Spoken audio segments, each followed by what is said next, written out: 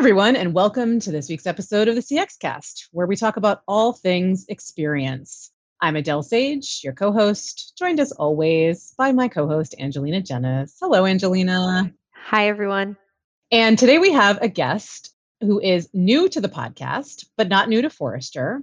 We have with us Sue Doyle, who is an executive partner and senior analyst on the customer experience team. And she actually used to be a colleague of mine, an advisor with the Customer Experience Council and also the Marketing Councils. And we're so excited to have you here. Welcome, Sue. Thank you. Excited to be here. Can you start out by telling us more about your role as an executive partner? What does that mean and what do you do as an executive partner?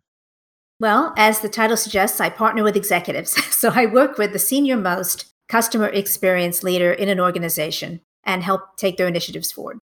And that lends itself nicely to understanding what research is needed from these senior most CX leaders. So what coverage areas do you have? Dow and Angelina, we talk to CX leaders every day. And we're so excited when they get that new charter or they're starting that new position and they're funding that new role and they're building the organization and they're putting points on the board and they're flush with energy and passion to improve CX quality. And then they get to a point where they have to scale it. And a lot of them get stuck when they have to scale because the approaches and strategies that worked for them to start something up aren't the same when it comes to embedding something in the enterprise. Because it's no longer about the CX function anymore. It's about the whole enterprise and building influence. So Angelina, you and I comb through hundreds of case studies to find out, okay, what are these high functioning CX teams doing, as they're taking things to the enterprise, and what do they do things differently? Mm-hmm. And it reinforced a pattern that we kind of suspected anyway, which is you can't treat CX as a standalone function. You have to look at it as a build versus buy almost. You have to look at what are you going to do yourself as a CX function? And then who do you need to partner with to expand CX's role in the organization? Internal partners and external partners. So working with that and internal stakeholder influence are the two topics I'm working with. So, Sue, I know you're not just writing reports on collaboration, on stakeholder management, on scaling. You're also building tools. Can you tell us about some of the tools you're building and what the need was that you're meeting with those tools? Yeah, well, we're so used to giving advice at Forrester, and we give very sage advice. And then the question is, okay, how do I do that? And how do I make that happen? So, for instance, we'll talk about stakeholder collaboration. So we know that collaboration works when it's done in a systematic, methodical way, right? It's almost like making friends on the playground, right? You just can't try to make friends with everyone at once. And frankly, we don't know any CX leaders who have an excess of time on their hands, right? So it's picking your battles and picking the people who are most likely to help you advance that transformation. So I worked with my colleague, Amy Bills, from the Serious Decisions side of the house to put together a stakeholder influence tool. And we have two axes. The vertical axis is what's the level of influence or clout this person has? Are they a cool kid in the organization, in other words? And then on the horizontal axis, it's how aligned are they with CX? So a CFO may have a lot of power, but is not necessarily aligned with customer loyalty or acquisition or enrichment. So it's picking those spots. Who are you going to approach? And then figuring out a plan. How do you want to engage with these people? And then how do you want to measure your progress over time? How are you making inroads in the org? And it's a little bit funny. And actually, Adele, you have put together an executive CX roundtable. And I remember you and I played Divide and Conquer at a past CX NYC. And I met with the roundtable, and it was funny because we were talking about how do you build influence within your org.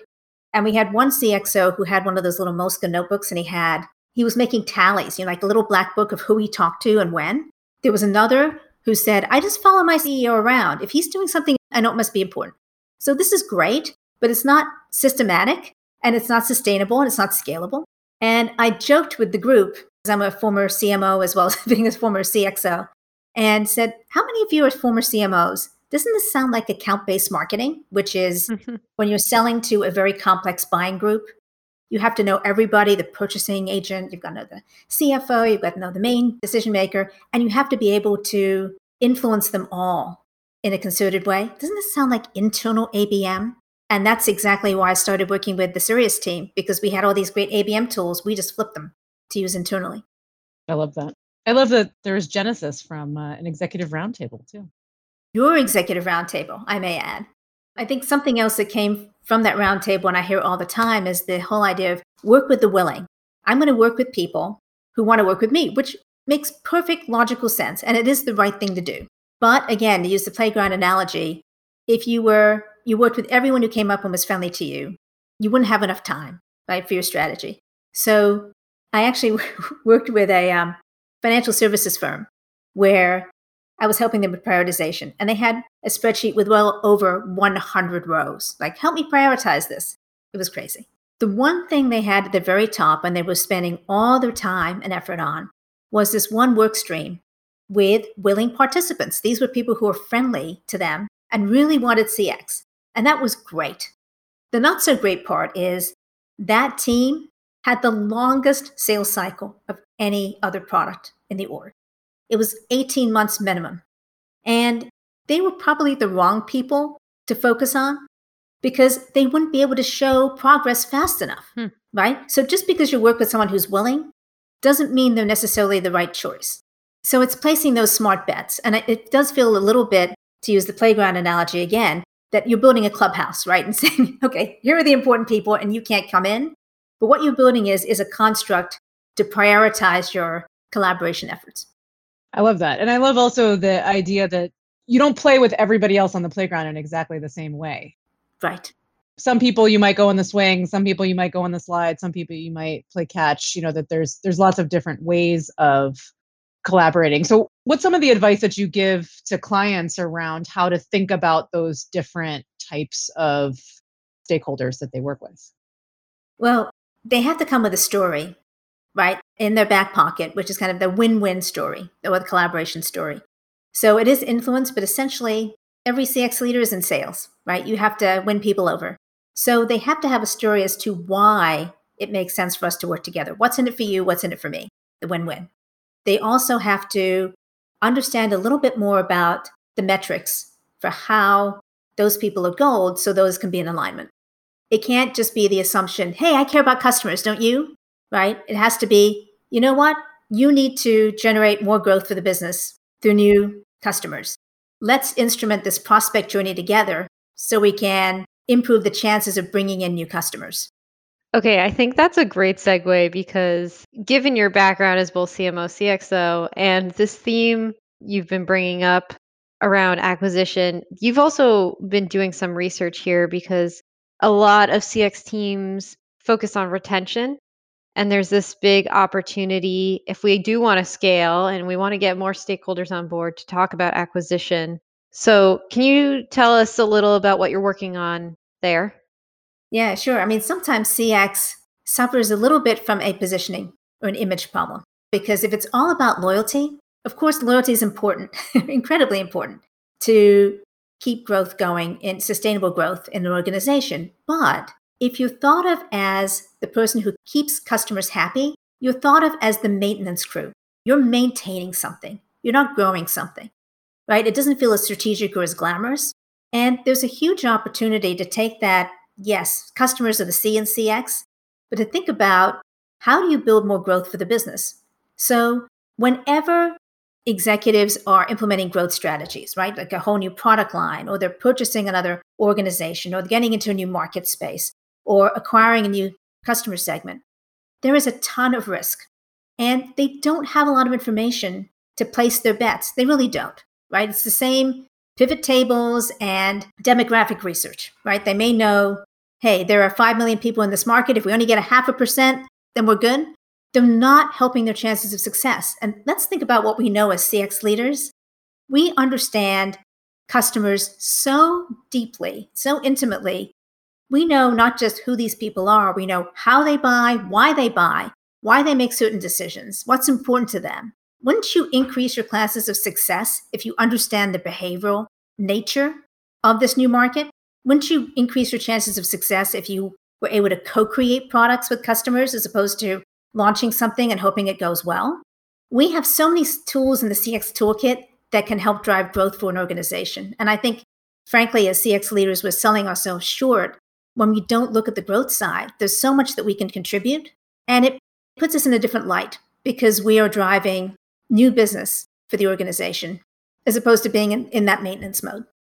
This is so interesting. I had a client recently say to me something about how it feels so typically as though marketing is worried about acquisition and customer experience is worried about retention.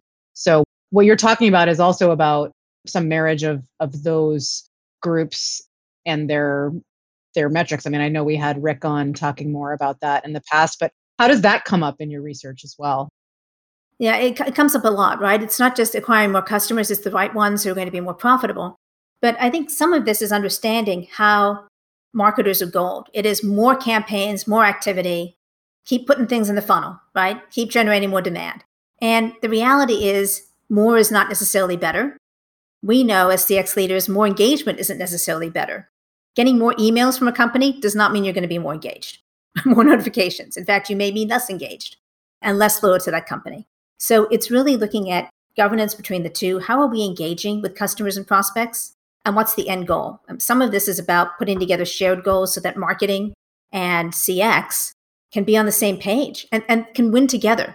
They need each other to win. I like that because we are constantly asked, should CX sit in marketing? And it's the wrong question to ask. It's not where you sit. It's going back to stakeholder influence. It's who has the influence and where the expertise is to actually tackle the bigger opportunities in CX. And that goes not just for marketing, but sales, product, right? So sales needs to engage in a certain way. And we think about the pandemic forced many sales teams to have to engage in different ways because field sales couldn't get in the field anymore. There were no warm handshakes. There were no more customer visits and plant tours to help seal the deal. Same thing with product, right? How many products are launched without deep customer understanding and some degree of co-creation? And how expensive is it to launch a new product? Really expensive. I think there's a lesson here, and also the CX team, it goes both ways. Getting some expertise from marketing who may sit on a lot of insights as well, and learning from them and collaborating with them could be a big opportunity to get more credibility. And I know we are all about storytelling in CX, and we don't necessarily have those skills, but our friends in marketing might have those skills. Yeah, that's one area of overlap. Angelina, you and I worked on, 5 different strategies, right? So you can partner with insights and data teams to really understand what's going on and pivot really quickly in real time. You can align with brand and EX teams to really bring that customer vision to life. You can even align with the process geeks in your organization. And they often call themselves process geeks, who are Six Sigma, lean people who are into continuous improvement, and add CX to that continuous improvement toolkit. Or you can really organize around journeys. I mean, Joanna de Quintanilla writes a lot around the journey-centric firm. And there's a lot to be said for making the journey ownership, as opposed to by product line or function. When you and I were doing the research, we actually found a couple of firms, one of them being Sage Software. This is not a call out to you, Adele, who embeds their customer journey in their annual report. And I'd just like to point out that this is one of your secret tricks that I'm going to reveal to everyone else out there that is, trying to understand maybe competitors or maybe even their own clients. You read market reports before going in front of clients all the time, and you've struck gold by looking through those market reports. I just very impressed when we get on a call with a client and you know how well they did in the past year and what they're working on. And it's publicly accessible information, which is more than we can say for a lot of the client conversations that we have. So yeah, market reports, great tool. Well, I have my little hack, and that is I read the presentation. The presentation has everything on slides. The latest investor presentation lays everything right out there. It's interesting, too. Quite a few firms say that they're committed to CX in their investor reports, which is great. For some, I was walking through one last week, and it said, here's our commitment to CX. And it was all about back-end systems and technology. Or they'll say, we're committed to CX, and we have a high NPS score, but they're not backing it up. And others, like Sage, published their customer journey. Virgin Money does something very similar. They show exactly, they have diagrams to say, here's how we serve the customer. and here's how we improve CX quality. You can look at maturity pretty easily by looking at the annual report. And these earnings reports tell you what the thinking is at the top, right? This is what the CEO is presenting to shareholders. Yeah, is it more than just lip service? That we know the customer matters, but what are we actually doing about it? Yeah, you'd be hard pressed to find a CEO who says, I don't care about customers. Cool. Is there anything else, Sue, you want us to ask you? I'm so excited about some of the new tools and frameworks we're putting together to bring this to life and to help with some of these assessments. I would say with collaboration, one of the things that you and I are working on, Angelina, is how do you know how to collaborate, right? Yes, you're looking at cloud, you're looking at alignment, but some of this is looking at the nature of your company. You don't want to go against the grain. You really want to lean into your strengths. So I mentioned process geeks before. You may be at a company that says things like, we're data geeks, or sales is the holy grail, or here's who we are. We're a people company, or we think of our personas as real people. And these are all clues in terms of how do you collaborate effectively. Because if you can go with your informal company motto, if you can go with your informal company strategy, or you can go after a big investment, let's say your firm hires a chief data officer or puts together an insights center of excellence, that's telling you take the insights route when it comes to collaboration and partnering. There are clues all over your organization, and you don't need a degree in forensics to find out. And that's a great place to start. But if you have a degree in forensics, that's a good bonus. Oh, I would say go for it. Yeah. Nice. I like that. One thing I am passionate about, and one reason that I care about growth strategies so much, not just because I have that background, it's because there are too many CX leaders who feel as if they have to go back to the well every year, that they have to justify why CX is important. And if we can look at this from another lens and think about what's important to the rest of the executive team, which is usually growth or new market development or new products, then if we align with those goals, then we'll be in a much stronger position. And we won't feel as if we have to keep asking for funding. And one of the things I know, Angelina, that we found in our State of the CX Team study the end of last year is that the number one function of CX teams is building a business case. Mm-hmm. It's got to be easier than that. It can't be that hard. No, true. It's building a business case, and they struggle to figure out how to build that business case, even though that is what they list as their number one responsibility. So, a lot of opportunity, and I think you'll find a lot of people knocking on your door now that they know that you are an expert in these areas where CX teams struggle most. Yeah, everyone's going to look up soon now, as they should. Well, I look to both of you, actually, if I think about it. You're my two go-tos. Thanks. So, Sue, what are some of the reports and tools that folks should look out for in the coming months as you go live with your content? Well, we have a collaboration assessment coming up, leaning more on providing more science beyond we're data geeks or we're process geeks to set direction. There's a whole toolkit around, okay, now that you know how you want to collaborate, how do you get started? And, here's some mini case studies that you can look at, and here's some aligned KPIs. Also doing the same thing around stakeholder messaging. You brought this up, Adele. Okay, you want to be friends with this kid. What kind of lunch do you want to trade with them, right? Or what kind of activity do you want? So working more around what that story is, the collaboration story, and also quite a bit around ROI and measurement. Those are the other set of questions I get. So not just ROI for commercial companies, but we're also doing a series of ROI in low choice industries, you have utilities, government, health insurance, where the ROI equation is a little bit different, but no less powerful. That's going to be huge. Yeah, people are going to love it. They're going to love it. So that was Sue Doyle. She is an executive partner and a senior analyst at Forrester. Sue, thanks for joining. Thank you. Always a pleasure. Thanks, everyone, for listening. That was the CX Cast for this week.